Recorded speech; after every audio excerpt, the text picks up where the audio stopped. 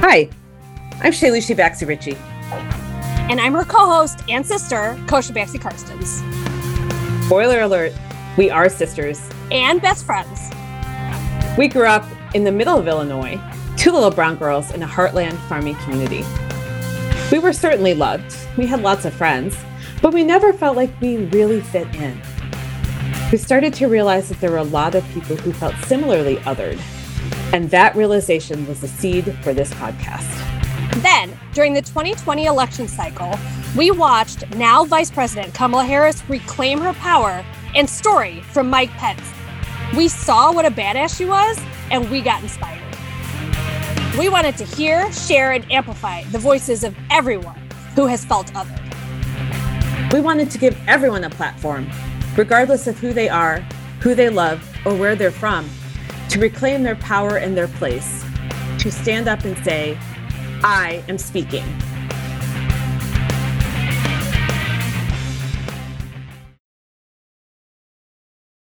So I'm Karen Rothstein Pineda, and I am speaking. Hi, Karen. Hi again, Karen.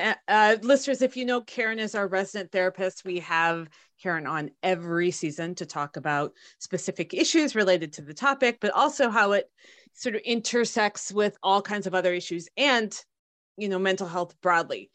And so this season, because we're talking about mental health, this is like Karen's Super Bowl. Thank you.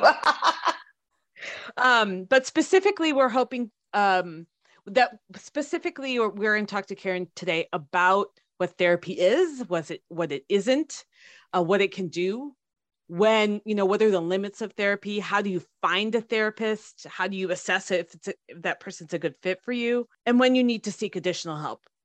A lot of people have heard the term therapy. It seems to be post-COVID a very popular thing to reference, talk about, suggest that other people go to. But what is the clinical definition of therapy? Like, what is the actual definition of therapy? Oh, God. See, all right. That's a hard question. It's easy, but it's hard to answer because I don't know if there's an actual definition unless I can Google it and look up what a working definition of it is. But really what it looks like in the world is it's a relationship that you have with a professional who is there to provide support and use interventions to help you meet your goals. Therapy looks it's not like therapy looks exactly the same for everybody. For some people, some people think of it as oh yeah, you go and you sit on a couch and you talk for an hour. That is what some people do. And that works for them, but that doesn't work for everybody. Some people, for example, go and they may do, for example, with some kids, you'll do play therapy where you sit and you play with toys. Adults do this. Or there's types of therapy where you go outside and you walk and you do walk and talk therapy. But it's really about looking at what your goals are for yourself and for your own well-being and working with somebody to achieve those goals. Now, sometimes the goal is, I want to not be depressed anymore. Sometimes the goal is, I want to figure out what I want to do with my life. So it just really depends on you. But there's in terms of an actual definition of therapy, off the top of my head, I can't think of one. It's more what it looks like. And it's more about who the person is and how are they going to support you with what you need. I think you did a great job of defining therapy broadly, which is a professional who is there to help you achieve your goals and to help you, address health and wellness issues broadly, right? So if you think about a physical therapist, it's the same thing, or an occupational therapist. It does need not be psychosocial therapy so much as is just generally they're a person who's a professional in that field and they know stuff that you don't know. And you're going to be I need help me. Exactly. And I will say, Kosha and I joke that the value of a physical therapist isn't that they know things that you maybe don't know, is that you go there and they make you do the things that you could do at home but don't. Kosha was having some leg issues during marathon training, and she's like, I have to go to physical therapy. And I just go there, and he makes me do the stretches that I could do at home, but I don't do that at home. So I have to go to my physical therapist. Love to all the physical therapists out there because they have helped me immensely in my training. But I had somebody tell me that a physical therapist, you're actually paying for mental space. You are. What a brilliant. Yeah. I think it's a brilliant point. Like there's a lot of, there's some things that I can't do, like the stretches and the, and the massaging and the blah, blah, blah. But the exercises, that's what you're paying for. And the other thing that she and I laugh about is, out of the millions of things, but in terms of therapy, is I'll say like, oh, I was in therapy and she asked me this thing. Just because you're my therapist doesn't mean you have to ask me hard questions or whatever. Like, what do you think I'm paying you for? Right? Like, I'm not paying you to ask me to reflect on difficult topics. I want you to blame that person for all the stuff. But I think that is one of the main differences, right? Is between your friends who are there to listen to you, who will work through some like complex issues for you. But like Jen will always take my side unless it's blatant, right? And she'll always be like, oh my God, yeah, that was wrong of that person to do. But my therapist will go, well, what part did you play in this? And I want to be like, how dare you? The part where I'm the wronged party. Right. That's my part. The part where someone's doing something to me and I played the part of the innocent bystander. What I joke around with, because my own therapist does this, and so I've stolen it from her, is I'll be talking and she'll just look at me and she'll say, permission to be an annoying therapist. Oh, that's really good. And then she'll tell me something, ask me some really hard question like that. And I'll be like, oh yeah, that's true. And I've started stealing that. I'll be like, permission to be an annoying therapist. That is funny. What if the person said no, permission not granted? Then, you know what? Then I don't. I actually be like, okay, nobody ever has, but I would be like, all right, that's totally fine. You have a lot of self-determination, and let's talk about that. Let's talk about how you're feeling about me asking you that question. Damn, you just turned that one around. I will say the turnaround on that is almost worse than the first question. No, be annoying. Be annoying. Yes, be annoying. Yes. What is it that you're avoiding in not letting me engage you further in this question? Oh, that's even worse. Here's what I'm going to say, though. You can't do that with somebody until you have a good relationship with them. And that's the part I think that people don't understand. It's not like I'm going to ask somebody in the first session, can I be an annoying therapist right now? Mm-hmm. In that first session, I'm going to do a lot of listening, a lot of asking questions, a lot of just getting to know the person. I may leave them with like a little bit of a tidbit kind of a thing if I see they're ready for it. Because in that first session, the person's scared. You don't want to like knock them over the head with something scary that first session. Because A, they're not going to come back. And B, they don't know who I am. They need to trust me. And they need to know that I'm not just saying this because, I'm trying to be a mean, or I'm not trying to like be mean. I'm not trying to be hurtful. I don't want to be like the 50 other people in their life who are not being supportive. But I do want to leave them with a tidbit so that they come back. And it's this balance. And it's just like you do a lot of reading of people, a lot of just reading the room in a session, and a lot of, I don't know how to even explain it. It's a very intuitive process for me, where there are times where I know I can say something, and there are times when I'm like, you know what, save that for another day. So the annoying therapist thing and the turnaround, I could say that with some people, but other people like, oh, okay, let's talk about that. And I'll make a mental note. And in 6 months' time, I may ask about it when I see that the person can hear it, listen to it, take it in, and feel okay. Because I mean, I'm not in the business to like make people feel like shit either. You know, I want people to come leaving a session feeling better, feeling okay, feeling at least a little bit better than when they came in. Sure, sure. So what is your process like? Talk us through how you approach working with a client or patient. I use client. Okay. Yeah. Philosophically, I use client because how I work. And this is, if you talk to 50 different therapists, you're going to get 50 different answers. Well, I'm not going to say that, but there's different schools of thought. You'll get 47 different answers. Yes. Right. 47, not 50, 47. Personally, I feel very strongly about using the word client because we're working together. This is collaborative. I do not have all the answers. I do not pretend to have all the answers. I don't know all the answers. Some days I'm barely getting it through my day by myself, right? I'm a human being who happened to go to school to be a counselor, who happens to know some things. The client is an expert in their life. And they are the ones that are coming in knowing who they are, knowing who their family is, knowing what they want to get out of it. And I see therapy as a collaborative process where we're working together to achieve what you want. We're in this together. We're in this journey. Now, I may say to somebody, look, as your therapist, like I have gotten directive in situations where it really does need to happen. Like if somebody is suicidal, that goes out the window. I'll be like, you know what? You're suicidal. You have an active plan for wanting to hurt yourself.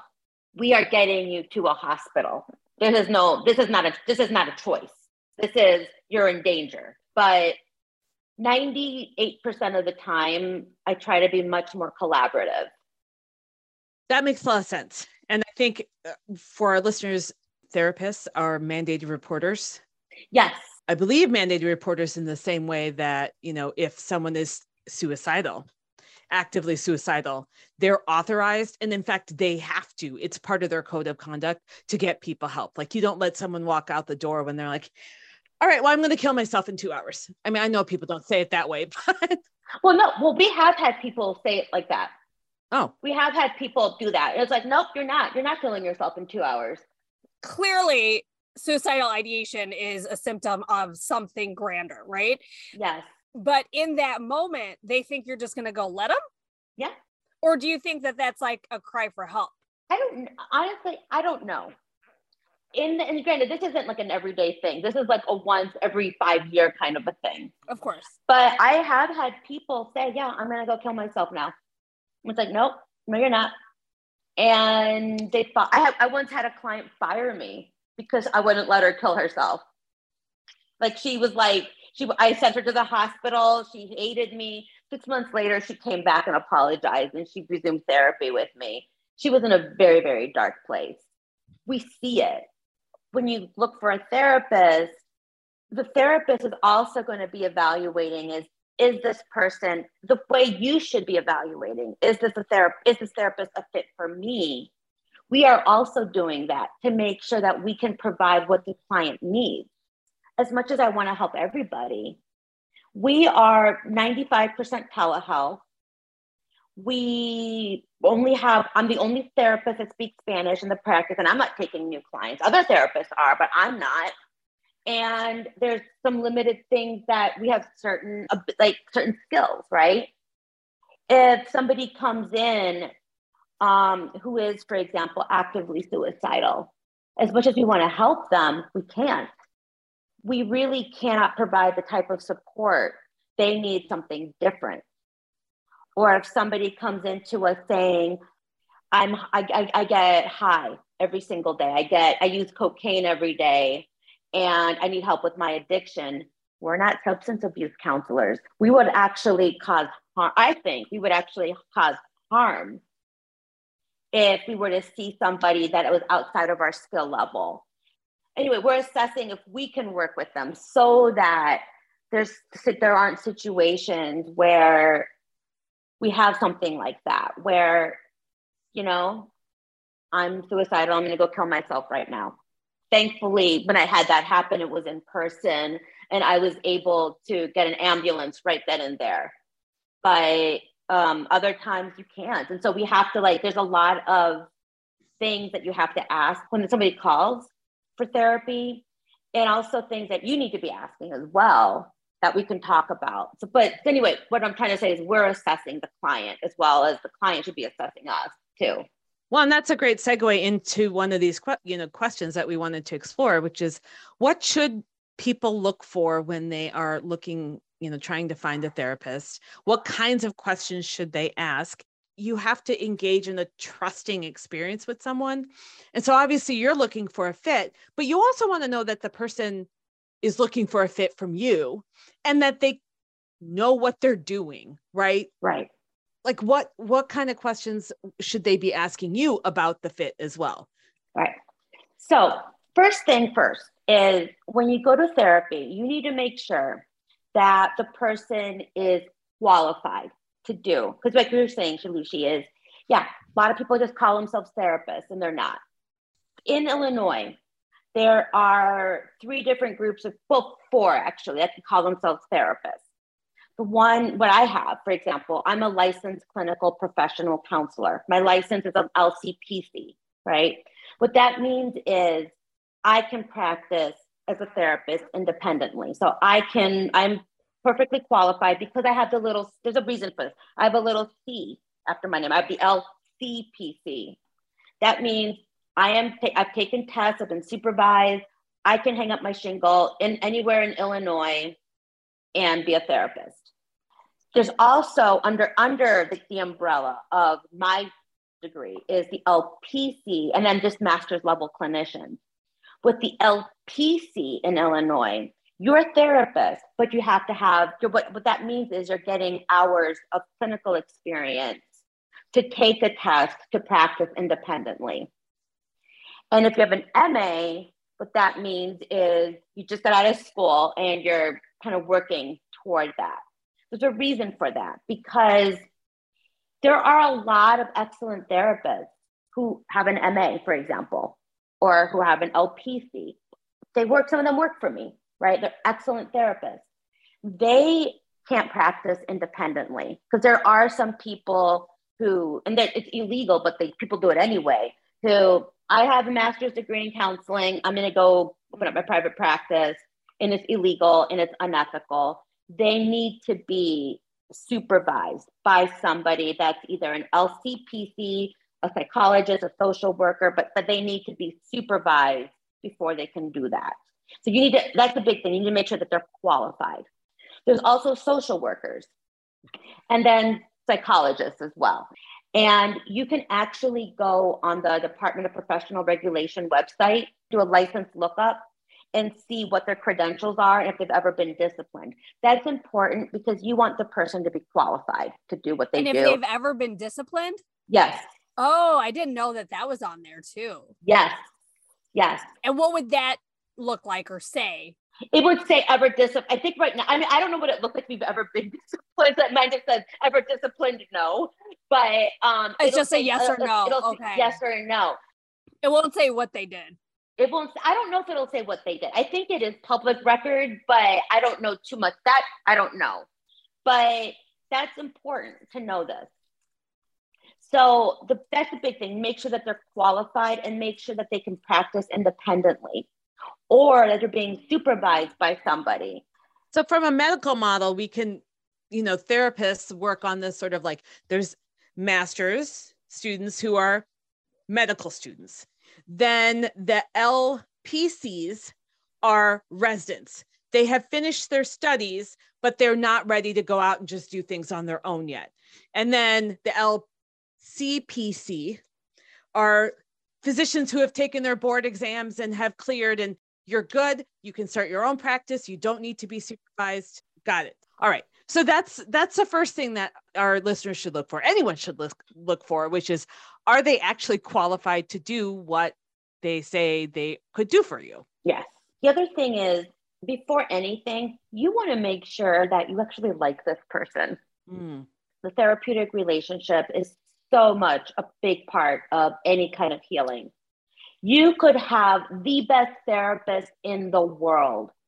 If they make you cringe, you're not going to want to go. You're not going to, because the thing is, you're going to be getting vulnerable with this person. You will probably cry in front of this person. You want to feel like this person gets you and that this person understands you and that this person supports you and that you feel safe with this person. Do they feel safe? Do they feel good? And if you don't feel comfortable, I don't care who they are, you can't work with them. How would you figure that out? Most therapists would offer an intro session that's all kind of conversation. What kind of things should people be asking or thinking about, to sense that vibe? Like, are you on the same wavelength with this person? Are you going to because ultimately you have to talk to people for a good amount of time, right? Do you want to even talk to this person? That's where I think it kind of gets tricky because, for example, with myself, I hate everybody when I first meet them. I'm that way. That is me. I've decided I have a very avoidant attachment style. I hate everybody in the beginning. Everybody. And I can be distrustful in the beginning of everybody. In terms of my own process, what I would do is I would just look for somebody that has things that I would want in a therapist. For example, I want somebody that would be culturally affirming. I would want somebody that knows a little bit about the queer community. I would want somebody that I prefer to see a woman. That's just my own bias around that. I would be first asking questions like, all right, what experience do you have working with people from different cultures, for example, and see how they answer that question. For me personally, if somebody strikes me as super uptight, I'm going to be like, no, because I need somebody that I can just be myself with. Yeah. And if I feel like I can't be nonlinear, if that makes sense, that's not a fit. They're probably a great therapist, but if somebody's too much of a linear thinker, they're not a match for me. I needed someone who was not only tolerant of my sarcasm, but could kind of give it back too. Exactly. Exactly. Somebody with a sense of humor. I might joke around with somebody and see how they react. At our practice, for example, people don't necessarily have an intro session with their therapist. It's they talk to me or they talk to our intake person and we assign them. Now, granted, we know that first couple of sessions is to determine match and to see if this is a fit. And clients always have the right to say, I don't like them. They talk to me and we switch them. It's not a big deal. Often I think it'll happen in the first 2-3 sessions where you'll determine, is this a fit? Mm-hmm. You'll talk to them, but it's also talking to them for a few minutes too. You can get a sense of that. And you can get a sense of who they are and just see, but it's a very intuitive process. The other part too is, do they have the skills for what I want? Somebody could call me and be like, I love you. I want to work with you. I want you to help me with my cocaine addiction. Sorry, dude, I can't help you with that. I'm just not a skill that I have. Well, it's going to a urologist and asking them to check your shoulder. Perfect. And you're and the urologist I want your shoulder to feel better, but that's not what I do. Right. And not only that, if they help your shoulder, they might make it worse. Yeah. And so coming to me for a substance abuse problem, I might make it worse because I don't know the new stuff happening. I might do more harm than good there. So I'm going to help you find somebody that can help you. Or if somebody, there's certain things that I can and can't do. And so you ask, how much experience do you have with this? Have you done this? There's also times where there are things where I may not know about something, but it's something that I can learn about. But I need to be really careful about that. For example, if somebody asked me if I knew anybody that worked with obsessive compulsive disorder. So I have maybe seen 1 or 2 clients with OCD. So I don't feel like I could be really good with that. However, if somebody really wanted to work with me and had OCD, I could be like, look, I don't know enough about it, but I have some skills around it. I've learned about it. I have books, I can get consultation, and I can do it. So be honest with them. And how honest are they with you about their experience? The black or white issue is this person is is not qualified, is unqualified to deal with addiction or something like that. The next one is inexperienced to deal with something like OCD. And then are they willing to, and then is the client willing to walk with them on that journey also and not expect all the answers? Right. Well, and the thing about it too is we don't have all the answers. And that's the other part of it. Yeah, that pisses me off sometimes. I know. I wish we knew everything, but we don't. I'll talk to my boss about that.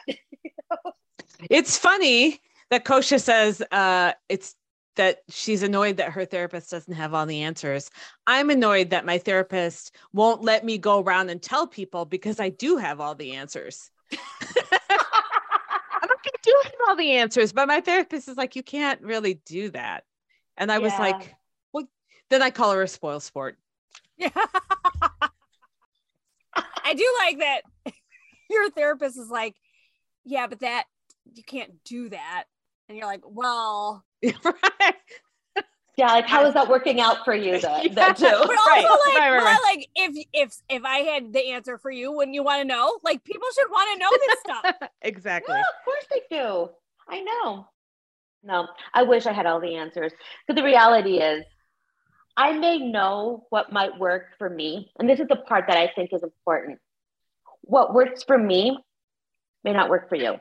What may work for everybody in the whole world may not work for you or me or whatever. And so that's why I see it as a collaborative process, because I do bring some stuff to just because I don't have all the answers doesn't mean I don't have some knowledge, right? Mm-hmm. Right. I'll bring my knowledge to the table. And like in terms of like OCD, I'll say, look, I got some books here and I got some resources and I know what's worked for some people. Let's look at this.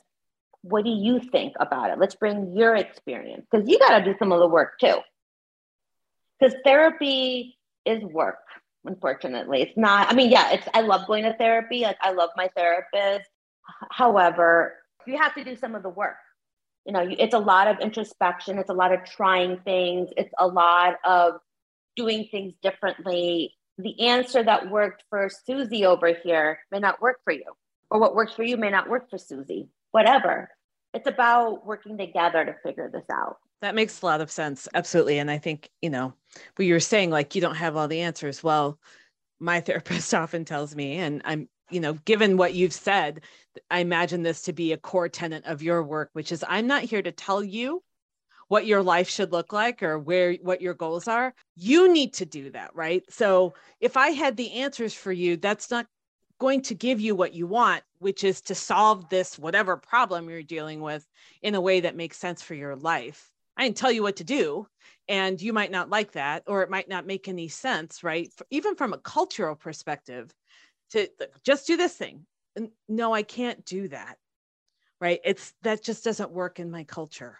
The client has to be the one to navigate all the situations that they're dealing with and to figure out what works for them, and to lean on the therapist to help them sort through their billions of thoughts that they have about whatever, to offer suggestions about what to try, and to give a safe space. I think this is like one of the most valuable things about therapy for anyone, is a safe space to just have your feelings. Yeah, have your feelings. Sometimes you just need a place to cry, or to be mad, or to be sad, or to complain about XYZ, because where else in the world do you get to do that than with a therapist, where you just get to sit and cry over anything you want, and they're not going to tell you not to feel that way. Right. So we've talked about what people should look for when they are trying to find a therapist. You want someone who you can connect with, that you feel comfortable with, someone who ideally has the experience in the issues or the areas that you're trying to work on. If not, that they're open about that and saying, hey, I don't know, this is not my area of focus, but I'm willing to learn, and I have resources to bring to the table. But most importantly, you want somebody who is qualified to be providing the kind of services and engaging with you the way that they say that they can. Right. Like what you said, there can be some really fantastic master's level students out there or LPCs out there giving great therapy, and they're just totally on it, but they're not qualified to provide services independently of any supervision. So that's important as well. That's important too. And that's the other thing too, is I feel like I have to make a statement about ethics too, because there are a lot of bad characters out there. I don't know if you the worst cautionary tale. I don't know if any of you saw this The Shrink Next Door. It's another podcast, and it was also on Apple TV. Isn't it a show with like Will Ferrell and Paul Rudd? Yeah. Yeah, I saw it. I haven't watched it because I was like, oh, those are two funny guys. And then it's not funny, right? Isn't it dramatic? So it's not. But these kinds of things happen, and you want to make sure that your therapist has good boundaries and it's going to be safe. This therapist completely took advantage of Will Ferrell. Well, he was played by Will Ferrell. Will Ferrell's character, yeah. The Ferrell that was taken advantage of, yeah. And he basically exploited him for like 20 years. The therapist was making him like do gardening at his house, took over his house. Like the therapist decided that Will Ferrell had this beautiful house out in the Hamptons and took over his house, like totally bankrupted, totally isolated him from family and friends. I mean, it was a total abusive, manipulative relationship. So I'm just looking this up. It says it's based on the real life story of psychiatrist Isaac Herkoff, who in 2021 was determined to have violated, quote, minimum acceptable standards of care in the psychotherapeutic relationship. Wow. So that shit happens. That's a real story. That's what I'm saying. It's a totally real story. It actually happened. These things happen. I mean, I know of a therapist who had her clients drive her home after a session. I know a therapist who has clients walk her dog. Like as their dog, like employed them? As part of therapy. Oh, so not like, hey, I'm a dog walker on the side and I need a job. Right. But like, this is part of our therapeutic relationship. Mm-hmm. Wow. And the thing is though, even then, as a therapist, if my client's a dog walker, I can't employ them. If I'm your therapist, and I see you for 1 to 2 hours a week. That's it. Once a week for an hour, maybe twice a week for an hour for a short period of time. It starts at time, it ends on time, and that's it. There is no like outside relationship. You don't hang out outside of therapy. You have to be really careful about those boundaries. And so if a therapist is trying to like violate those boundaries, it's actually really serious and it's really dangerous. I can imagine. I mean, what I'm thinking is, so we just talked about like, well, you want to find a therapist that you vibe with. You're on the same page, you like each other. And so part of the challenge then is into the therapeutic relationship is that you might, the therapist and the client might go, hey, wouldn't it be great if we could be friends because we like each other, right? I think a lot of time clients forget that therapy is not friendship, and that your therapist, however well-meaning and deeply caring they might be about you, also gets paid to listen to you and help you for whatever time you pay them for every week. It's their job. My therapist has said to me before, because at one point was working in Oak Park, said, if I saw you on the street, I would act like I don't know you. That's what you're supposed to do. Because think about it. If you're my client and I run into you at the pool and I'm like, hey, how's it going? What am I doing? say you're with somebody and you're like, oh, how do you know Karen? You know, you either have to tell them that you're in therapy, which you may or may not be ready to do, or lie. I don't want to put you in that situation. Now, what they don't tell you, and what I tell my clients is, if I'm at the pool or wherever, I'm not going to say anything to you. I'm not going to acknowledge you. You can't come talk to me. However, you are running into a situation where the person I'm with is going to ask, how do you know that person? And so you have to be very, very deliberate and very careful about these boundaries. And yeah, like I have a client who I run into her at the pool sometimes. We've introduced our kids to each other. She's a really cool person. I love her, right? But I also understand my limitations. She's not my friend. And if I was her friend, I couldn't be her therapist. I know, like, I wanted to cut the line. Like, I wanted to just cut through all the like, hi, yeah, I'm from Orland Park and I am brown and I, was from a small town in Illinois. I wanted to cut through that. So I went straight to Karen and I was like, can you just be my therapist? When I was looking for a therapist last year. And she's like, I cannot. And I'm like, but it'll just be easier for me. And she's like, no, we have this thing called ethics. I've already, like, we're friends. And so I told Shailashi, I was like, I told Karen as a joke, but still, I said ethics, schmethics. And then Shailashi said, you have a master's in health policy and bioethics, Kosha. Which I do.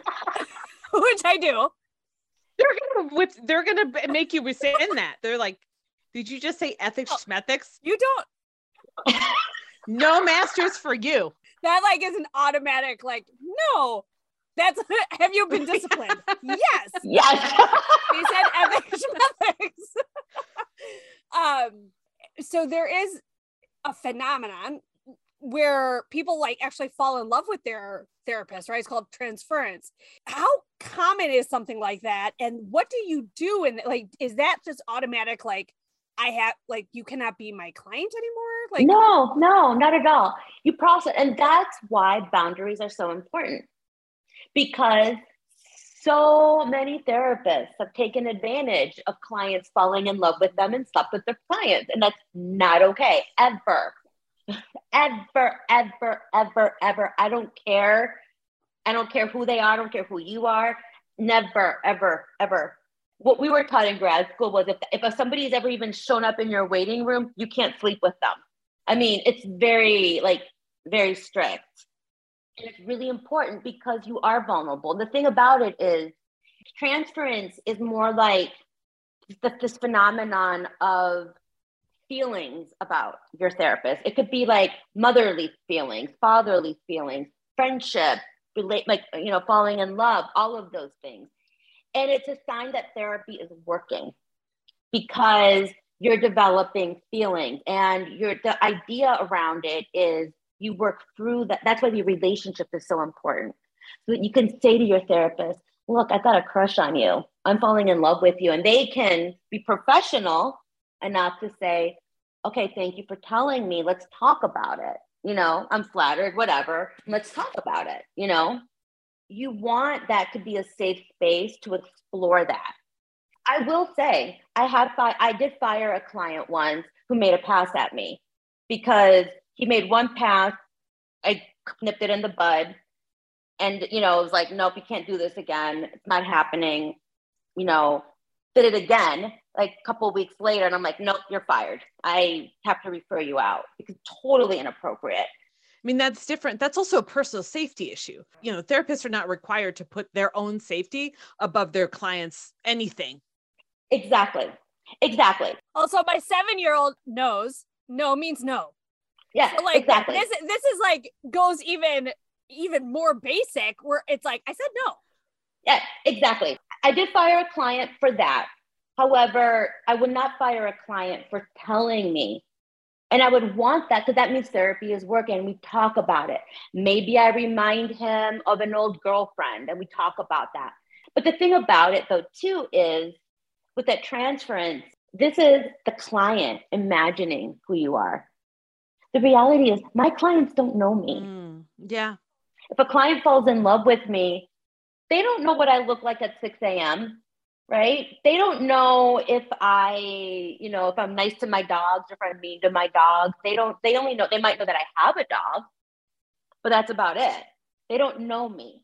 They're your feelings, but they're not real feelings toward an actual person. They're toward an imagined person. That is a real, they're falling in love with like the idea of who they think you are. I had never thought about it that way. That's a really smart. And so I like where you're like, oh, so your brain and your body are actually doing what they're supposed to be doing, which is being vulnerable and opening up and imagining your life outside of, the mental health challenges that you might have and things like, and moving beyond that. Yeah. But that's the thing. That's why it's so important that you get somebody with good boundaries. There's a lot of unethical therapists out there who take advantage of that kind of stuff.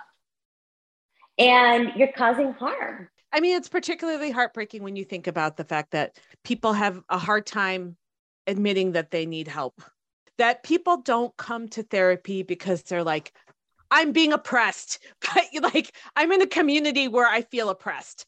I have generational trauma. Nobody says that. Yeah. Well, now they might, but not really. But people come to therapy because they're like, I can't get along with my kids, or, I'm really struggling at work, or I have a hard time getting out of bed, right? So these people come to therapy because they have a problem that they have identified that they need help with. As therapists, your role is to really help the person pull things apart and figure out what's going on. But if a therapist takes advantage of their client, they've basically done, like you said, done so much more harm that the person's actually like better off if they had never come to therapy in a way, but also that they may never trust another therapist again. That's so sad. That's why you have to be so careful. And if something feels, I'm going to say this, something feels strange, trust your gut. And there's pushing and then there's pushing, right? I'm going to think of a really extreme example. Just to make a point, it's not something that's ever actually happened. If I say to a therapist, I feel really uncomfortable that you brought up that I'm wearing a tank top right now. It makes me really uncomfortable. And if they say something like, okay, let's talk about that. I'm so sorry I made you uncomfortable. Can we talk about what happened and why, and maybe that's why you're getting, treated badly, because you're not dressing professionally. As I wear my tank top right now, versus a therapist who says, well, you shouldn't be wearing tank tops all the time. And that's bad. And I'm allowed to say whatever I want. Those are very extreme but you need to be able to say that. And that we have somebody respond kindly and respectfully as to why this issue is a problem. Yeah, well, absolutely right. So there's a way to bring up topics, issues, questions, concerns respectfully that doesn't sort of lay the burden on the other person to like explain themselves in a way that's like, or in a defensive way.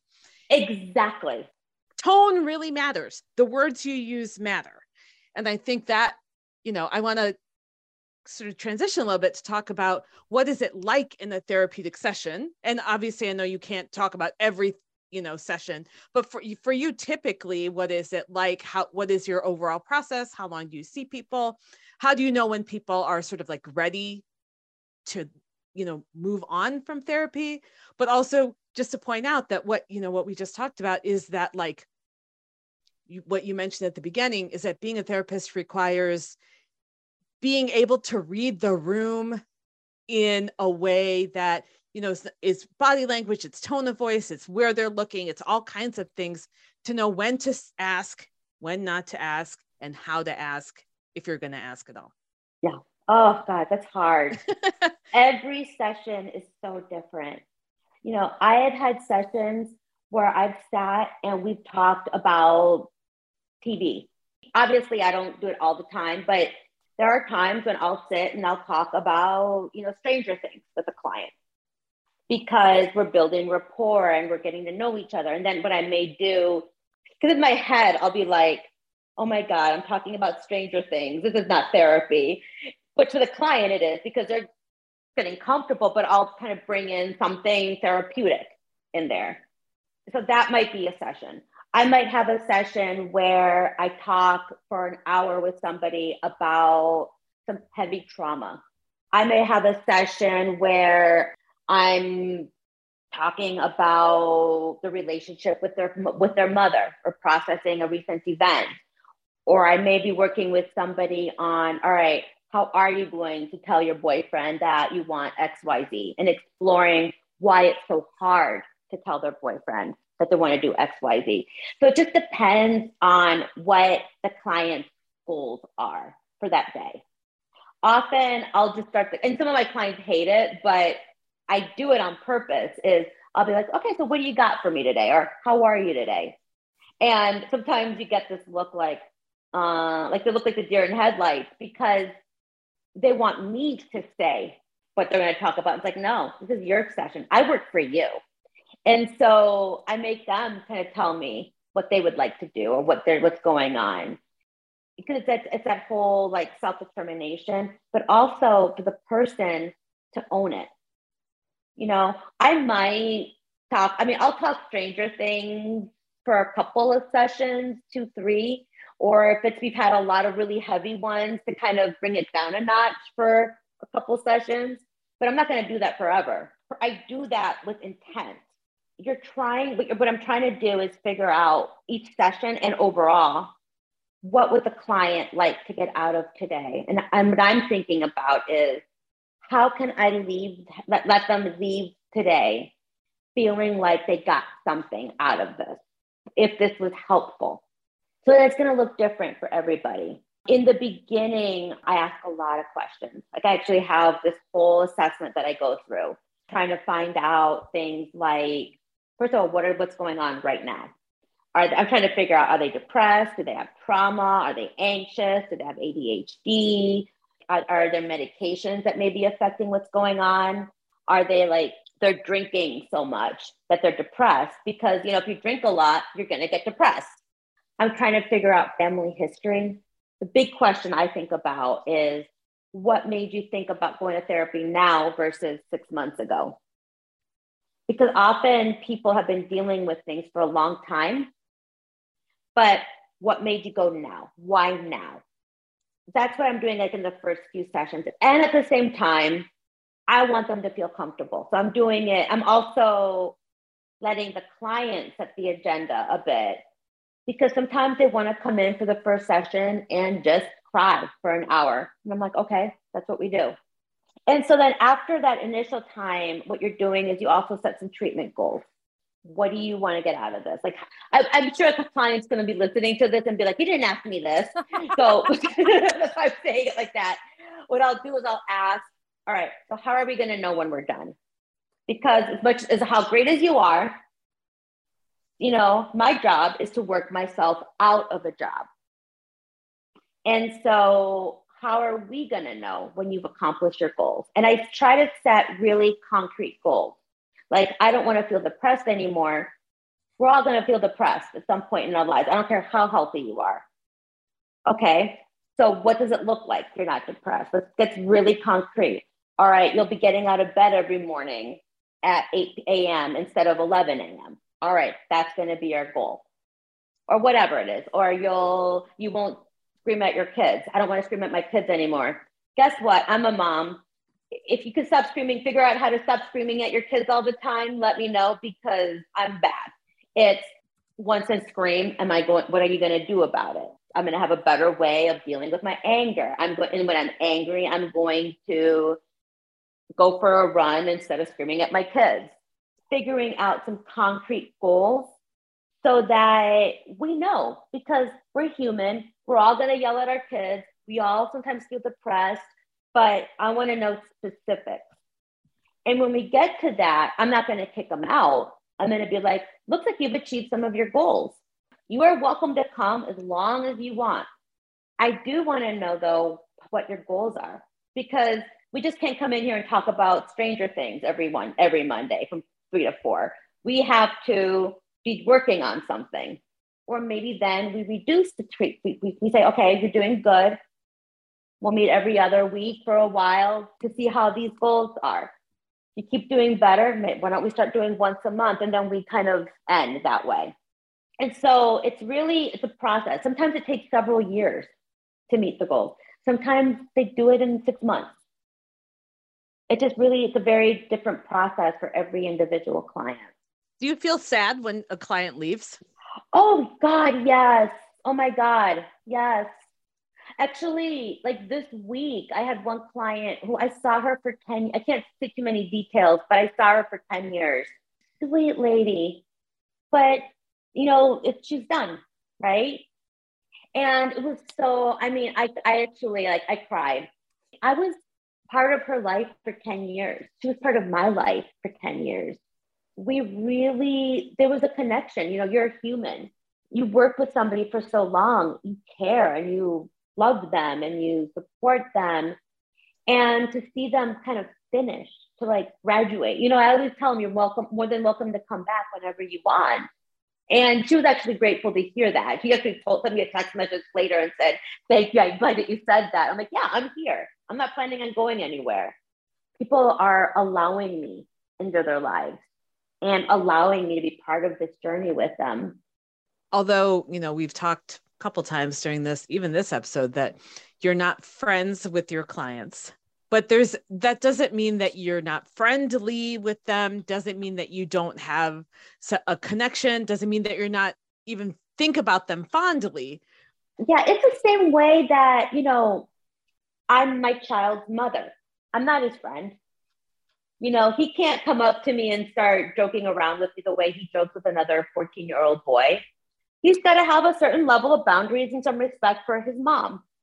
And it's the same thing where I care very deeply. And often,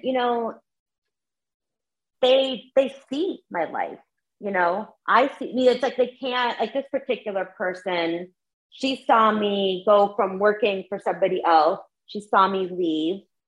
She saw me go from this little teeny tiny office to this big office. She saw me go into telehealth. We went through all that experience. Granted, she didn't know my particular process, but she saw it.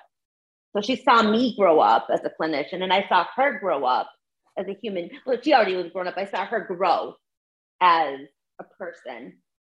It's a relationship. It's just not a friendship relationship. It's a professional relationship. And I think about, how you brought up your son. You want your kid to grow up and become independent and leave the house and not need you in the same way as they did 10 years ago. But that doesn't mean it's not bittersweet, and sometimes more bitter than sweet. I also think about, Coach and I always talk about this podcast as it's conversational, but it's not a conversation. And I think that's an important part for people to remember when they go into therapy. It's conversational. It's not an interview. It's not formal. You can use whatever language that you use. You can speak in if your therapist is able to talk to you in a different language, then you can talk in that language, and you can swear and you can show your emotions. You should, in fact, show your emotions, right? It's it's largely one way. Sometimes a therapist will self-disclose in a way that is therapeutic for you. For example, I'm very open with my clients that I have ADHD. I'm not trying to I'm not sharing it for myself. I'm sharing it with them because I want to normalize their experience. So or I'll share with them that I'm a mom. I'll have a mom say, oh my God, I'm a horrible mom because I did X, Y, Z. And I'll be like, you know what? I'm right there with you. I did it too. Or you know what I did? I get it. It's fine, because it makes you human to them. Do you see the difference? Oh yeah, absolutely. Like you said before, it's intentional. It's not just because we're having cocktails and shooting the shit. It's intentional to make someone feel they're not alone, to normalize the situation. It is for an intent. Yeah. And it's for the client, right? So I assume that for some clients, it doesn't make sense to talk about that because it's not going to help them in any way. I imagine every therapist has stuff that they will self-disclose and stuff that they won't. And some will and some won't. Some will and some won't. It's a different, people have different schools of thought around self-disclosure. I'm of the school of, if it helps the client, but again, you have to be very, very careful though, because you do not want the client, and that's the thing, you don't like, the worst thing you want is for a client to start doing therapy on you. Well, and you also have to, that trust already has to be established.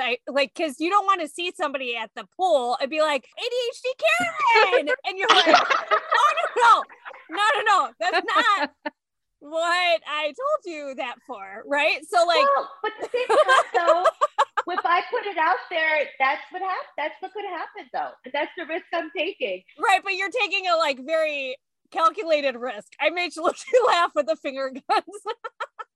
The idea that that's how you would across the pool, that you would finger gun someone and then call them ADHD Karen. You'd call out their diagnosis first. If you ever see me at the pool, you have to do that, and I will just burst out laughing. Okay. So we can only do it because we have your expressed permission. On record saying you could finger gun me and actually and yell out ADHD Karen.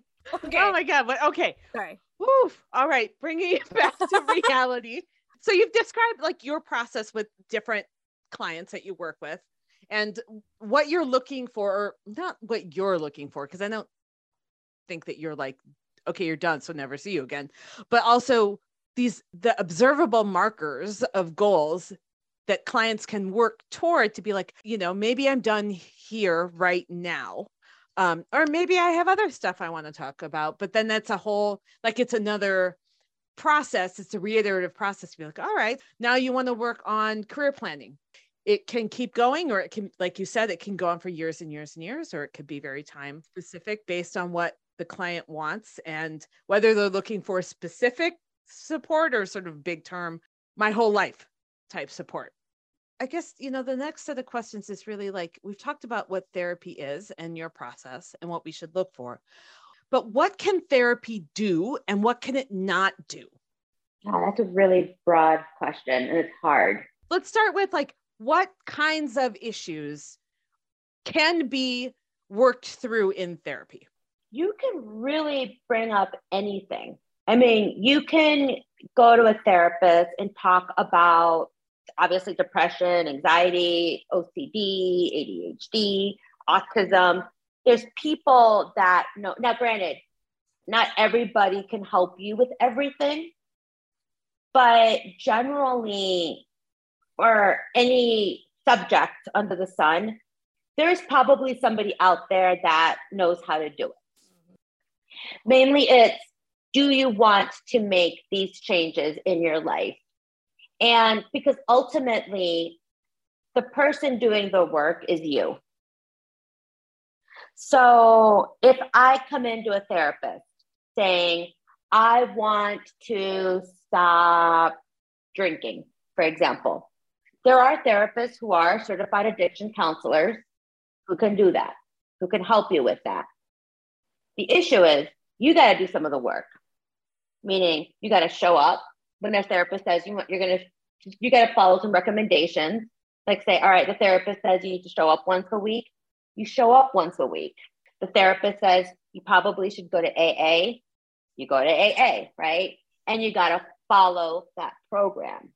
They can help you, but you're going to do the work. I think it might even be easier to think about or talk about what are the situations where a person should not be seeking therapy first, right?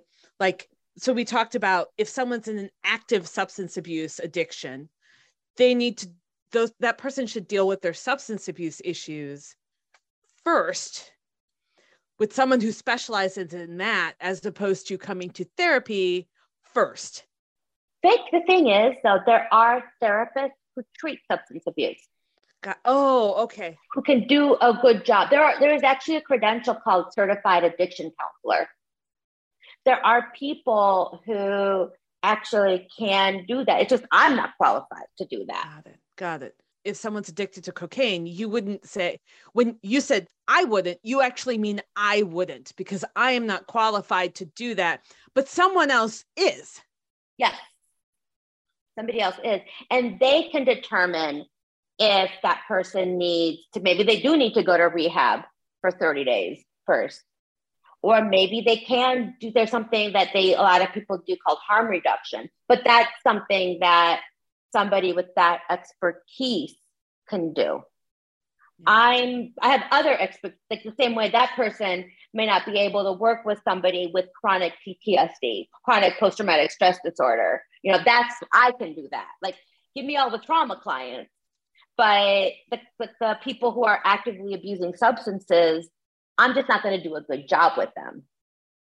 Earlier, you had, and I think intuitively, especially Shayla and I, because we've talked to you, we know what this means, but you use the term culture affirming or confirming. Affirming. Confirming? Affirming. Affirming. A. Okay. Mm-hmm. So, yeah, like confirming. Yes, you have a culture. No, that's not what you're saying. Culture affirming. And LGBTQ, like trained and affirming. Can you talk about what that means? Yes. So it's kind of like there's the idea of cultural competency versus being culturally affirming. So culturally competent is, yes, I understand you have a culture and I will respect your culture. Culturally affirming means not only do I accept your culture, but I celebrate your culture. It's not like something that I'm doing because I have to. It's something where I think it's amazing that you have this culture. Let's work with your culture versus accepting it. Yeah, I mean, that makes a lot of sense, that from the perspective, like, I love my therapist, but there have been times when I've had to explain parts of my culture to her, and she's been fantastic about it, right? But that she doesn't have the ability or the background to affirm my culture. She is willing to learn about it, and she's like, okay, yeah, let's take that into account, obviously, but there's no connection there. So all she can do is be sort of passive about it instead of actively weaving that into the therapeutic process. Right. One of the things that you said, I think during our first episode with you in first season, was like really understanding Latinx culture. Like, people live at home forever. So if you have like a 35-year-old who's like, yeah, I still live at home, one therapist who's not understanding and affirming of that culture might be like, you need to move your ass out, right? Like, that might be something that if it's not understood, to have a cultural basis, then it becomes pathologized. Right. Well, and it's also too, like, if you look at that example in terms of affirming versus competent, a 35-year-old living at home, a culturally competent therapist might understand, hey, all right, you live at home, you're 35. Okay, I get it. That's that culture. I'm not going to go there. I'm just going to accept it and deal with it. But here's where the nuances. Somebody who's culturally affirming would be like, oh, okay, you live with your parents. What's that like for you? And then what would happen is you have a deeper discussion about what it's like. You can be 35 living with your parents and it's culturally appropriate, but it may be toxic. So that a culturally affirming therapist can say, yeah, I know it must be really hard to think about this, but I'm wondering if you really should be living with your parents. It sounds kind of toxic. Can we talk about that? So you see, it's like these little teeny tiny nuances. It's being able to, like, somebody I think with culturally affirming can actually like work with the culture a little bit better. Even if it's not, even if that's bucking the cultural norms. Yes. But you're almost on the inside saying, like, understanding that this is a cultural norm, but for you individually, we still need to get you out of this. Yes. Yeah. It's complicated, right? Yeah, absolutely. It's complicated. And it also really depends upon, I imagine, what the person's challenges or issues are that they're coming in to talk about. I mean, in family situations, that cultural piece might be very important. and maybe less important when we're talking about dealing with depression or work challenges, which is like, you should be able to bring your whole self to work. At the same time, there are expectations about how people interact in the workplace. And if you bringing your whole self to work is a problem for your career trajectory, okay, how do we figure that out? Right. Yes. So, right. And then that's less about like operating within the culture and more about like, what are you comfortable with and what do you want to do and how are you going to move forward? Do you need to leave this particular field because X, Y, and Z, or it, again, like you were saying, it is very nuanced. It's very, very nuanced. And it's like, and I think nobody is, and this is something that I always tell everybody, nobody is 100% anything. So you're not going to have a therapist who's 100% culturally affirming, because guess what? We all mess up. And that you can't be culturally, you can't understand every person's culture. One, because as we've learned in previous, in conversations that we've had, even across the sort of broad Latinx world, right? The culture in Puerto Rico is very different than the culture in Mexico, is very different than the culture in Colombia, is very different. We talked to a therapist who works in the city with low income and uninsured populations, almost all Latino men and women, Latinx men and women. And she was telling us about misunderstandings between certain parts of the, right? Like this city uses this slang and this city doesn't use that slang, or they use the word in a completely different way. So there's no way to be 100%, culturally affirming, even if you're from the same culture generally. Right. Right. And it's not necessarily like being like 100% understanding of it, but it's being, how willing are you to learn? And what I mean, it's not asking the client to teach you. It's, oh, I need to learn about XYZ. Let me go read a book about it so that next time I meet with this person, I'm prepared. Oof. Talking about therapy is almost as exhausting as going to therapy. Almost. Right. Almost. Because it's a lot to hold. It is. There's a lot of nuance. Right. There's a lot of nuance. There's a lot to hold. And there's a lot to be, even talking about therapy, there's a lot to be, careful isn't the right word, but aware of, right? Where are you stepping? Where are you putting your foot down? What are you talking about? Because misdefining or, leaving things undefined can actually, like, we're trying to reduce the confusion and it can actually add to confusion. So yeah, I know. It's hard. It's hard. I know. Yeah. So I think the question I would like us to end on is, if people are thinking about going to therapy and they're like, how do I even start? Where would a person go to find therapists? Okay. Good question. There's lots of ways. One is, if you have like a family or friend that you trust, where do they go? That's a lot of it is word of mouth. And that's one way to do it. There's also a few online directories. One that's used a lot is Psychology Today has one that's most widely used, but there's also a couple of smaller ones that I like. One that I really like is Therapy Den, that has more of like a social justice kind of bent toward it. There's another one. There's also a couple of ones. There's Therapy for Black Girls. And then there's also, I think it's called Latinx Therapist, I think. But another one that I really like, that's actually good if insurance is an issue or paying, is called Open Path. Because Open Path lists therapists who take sliding scale. You pay like $100, I think, to access this directory. But then you get a therapist who agrees to charge you between $30 to $60 for an individual session, and then $40 to $80 for couples work. I think those are the numbers.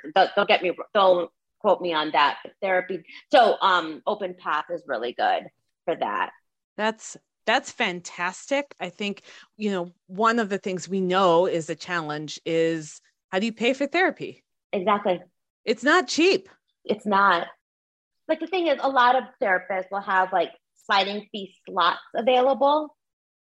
And so that's usually good. But also too, there are therapists who are just starting out who are, for the time being, charging $25 a session because they're just starting out as independent providers and they're trying to build up their clientele.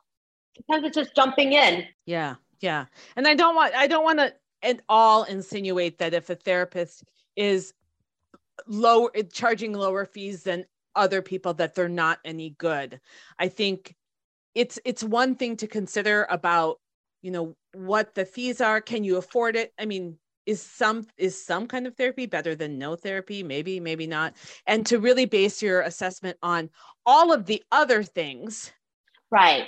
And sometimes what they charge can confirm what you have picked up somewhere else. Like, they don't seem like they know what they're talking about and they only charge $25. Maybe this isn't the person for me. Yeah. That doesn't mean that they're good or bad. It just feels like you might be able to add that to the pile of things as you're thinking about who go. Yeah. Another resource too, though, is your doctor. Like especially if you have an HMO. So a lot of times with HMOs, it's a little bit harder to find a therapist. Often what will happen is what they're doing is they're working through doctor networks. And so if you're part of an HMO, your doctor may have referrals for people. Sometimes they have people that they refer to. And that's another resource as well, is your doctor. So Open Path, Psychology Today, Therapy Den, your doctor, friends. Granted, though, what you don't want, and this is because this happens, you don't want to see the therapist that your best friend is seeing. Because what happens if, like, say the two of you were seeing the same therapist, right? What happens if you get mad at each other? It happens, but you want to minimize that kind of stuff. Well, they say that about couples therapy, right? Like, if you have a couples therapist, then neither one of you should be seeing that therapist as your individual therapist. Right. I mean, it does happen. And there are ways that you deal with it, but you want to minimize it. It's not the first choice. Well, this has been awesome. We love you. I love you guys too. I love both of you. Thank you for being on our team. I really do see you as part of you're one of our part-timers. Like I said, like, you're on. I love that. I am so honored. I always love talking to both of you. It's always a treat to be on this podcast. And thank you for having me on. Definitely our pleasure. And I would like to, I'm going to work with Kosha to get you a t-shirt with finger guns that says ADHD Karen. I cannot let that pass by. And if I see you at the pool and you hear this weird lady going, ADHD Karen, you can be like, oh yeah, she's one of my clients who said ethics, schmethics. That's what my t-shirt's going to say. Ethics, schmethics. I'm going to buy you that t-shirt. Oh my God. Well, you have a wonderful day and have a fantastic summer. We will, to our listeners, we will be seeing, or we will be hearing Karen come back to talk about her own personal journey with ADHD. So we'll need to get you your t-shirt before then. Yes. Okay, cool. Okay. Awesome. Thank you so much. Right. We'll see you later. Bye. Take care. Bye.